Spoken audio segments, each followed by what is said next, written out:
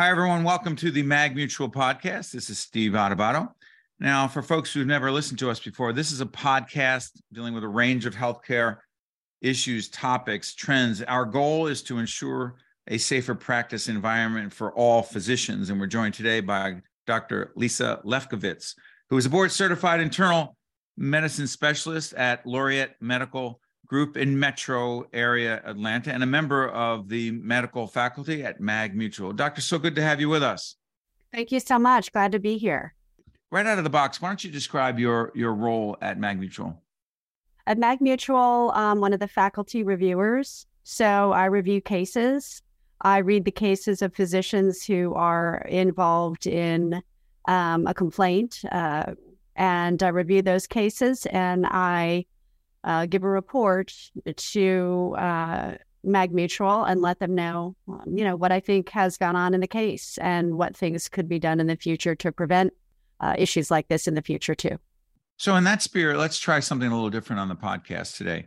So let's go through an actual medical malpractice case that involves a physician insured by Mag Mutual. Give us a brief synopsis. You know the case, I have the same facts, but you interpret them differently because of your expertise. What are the basic facts, doctor, about this case? And then we'll talk it through.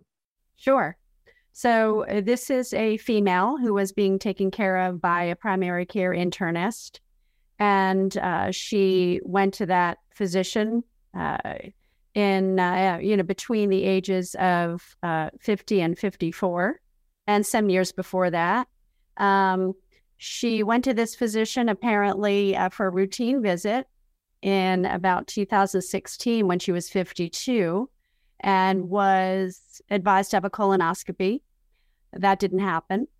And then a couple years later, she continued to have some complaints of rectal bleeding when finally she did get referred again for the colonoscopy. She did the colonoscopy and she was diagnosed with cancer. By that time, the cancer was advanced and metastasized.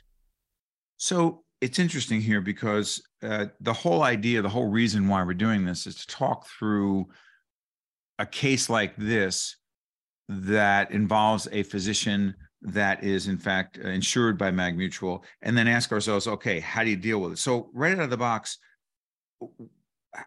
the discrepancy between the patient's version of what happened and the physician's documented notes. Talk to us about that. Yes, I was thinking about that a lot when I read through this case, because there is the science of medicine and the art of medicine, I always say. Right. So the science of medicine, a lot of that includes documentation. So this physician documents that he discussed a colonoscopy with her at age 52. What that conversation was, we weren't there. So the patient interpreted it as either it wasn't necessary or she didn't go. We're not sure what the truth is. Those conversations are private conversations. And what's so hard about medicine in those circumstances is that's the art of medicine. How do we convey to the patients the importance? How do we also build the patient's trust and have them understand why we're deciding or referring them to do certain tests that maybe they don't want to do. Maybe they don't have symptoms at that time and they feel it's not necessary, but we know it's necessary. So what do those conversations look like? That's what I'm really interested in. That's what makes quality physicians, and that's what helps physicians to make sure the patients are getting the care they need and avoid lawsuits. How important are those notes?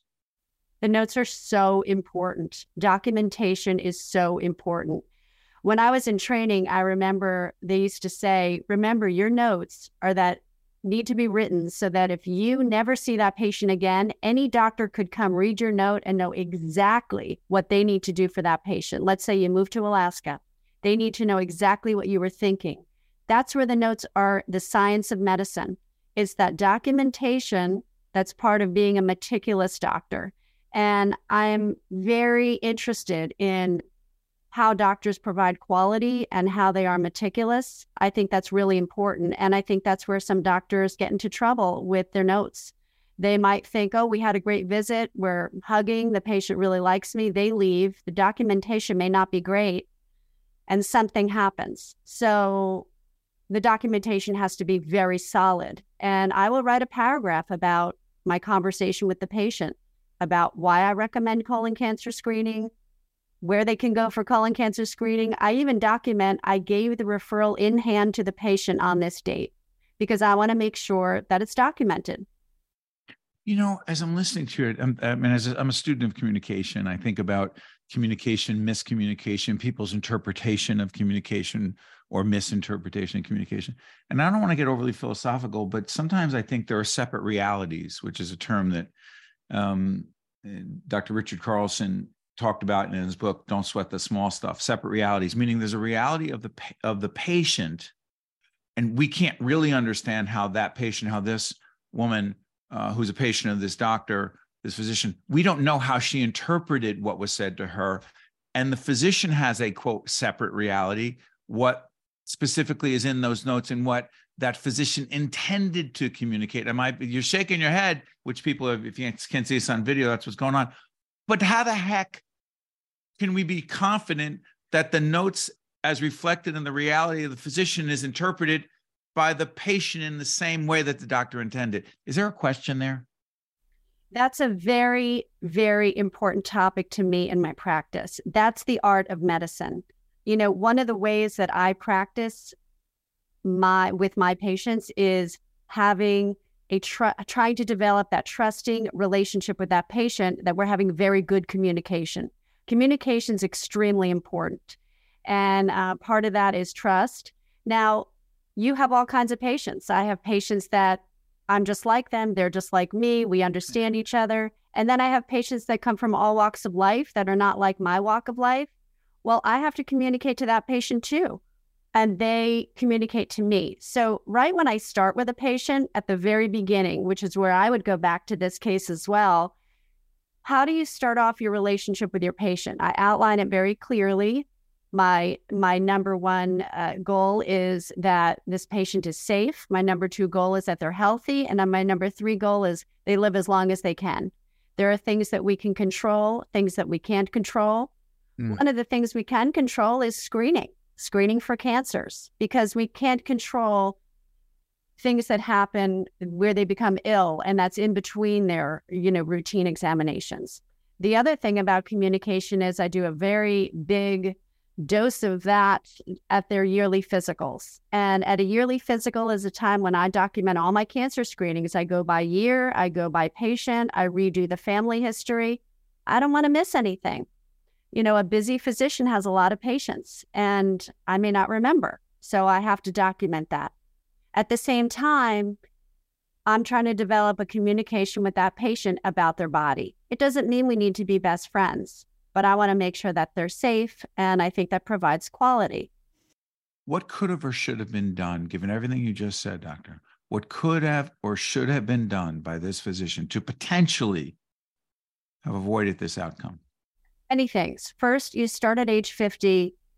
First, you can go back to age 45, which I don't have those particular notes. But if you go back to age 45, that's when we start talking about colon cancer screening.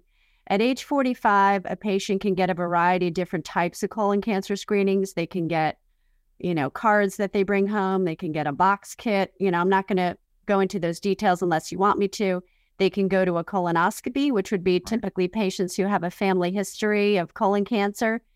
And those can be done between 45 and 50. By the time that patient reached the age of 50, that's a big old discussion at their physical or at their next office visit, time to do your colonoscopy. That's not when you're having symptoms. That's when you're having no symptoms, because the colonoscopy detects and removes small polyps that are in the colon.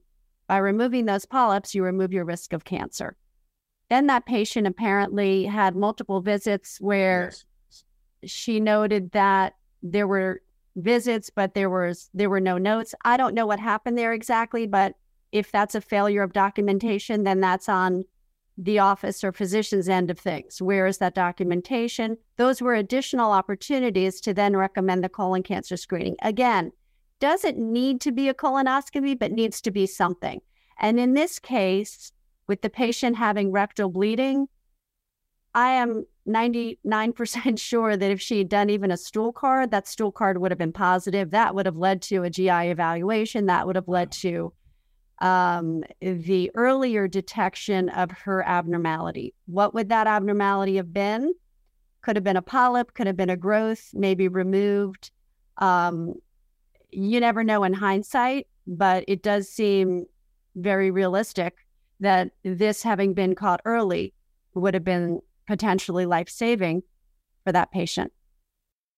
Do you know what the outcome was in this case? Yes.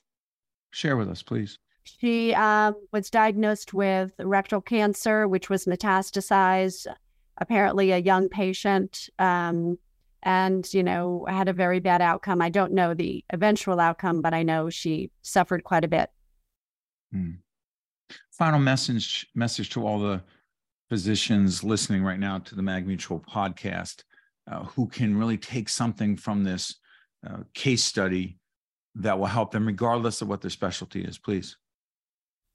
Well, two things. One, again, going back to that science and art of medicine. I think the science of medicine, document well, and, be meticulous about your screenings with patients. Number two, the art of medicine. Try to develop good communication with your patients. Make sure you ask them open-ended questions. Did I answer all your questions? Is there anything else you need today? And make sure you get your goals met, which is number one, patient safety, and number two, trying to keep them healthy.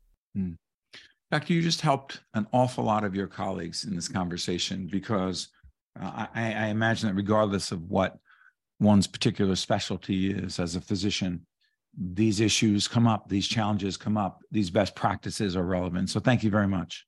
It's my pleasure. So thank you, Doctor, so much for joining us. On behalf of everyone at MagMutual, this has been the MagMutual podcast. I'm Steve Adubato. Thank you so much for listening.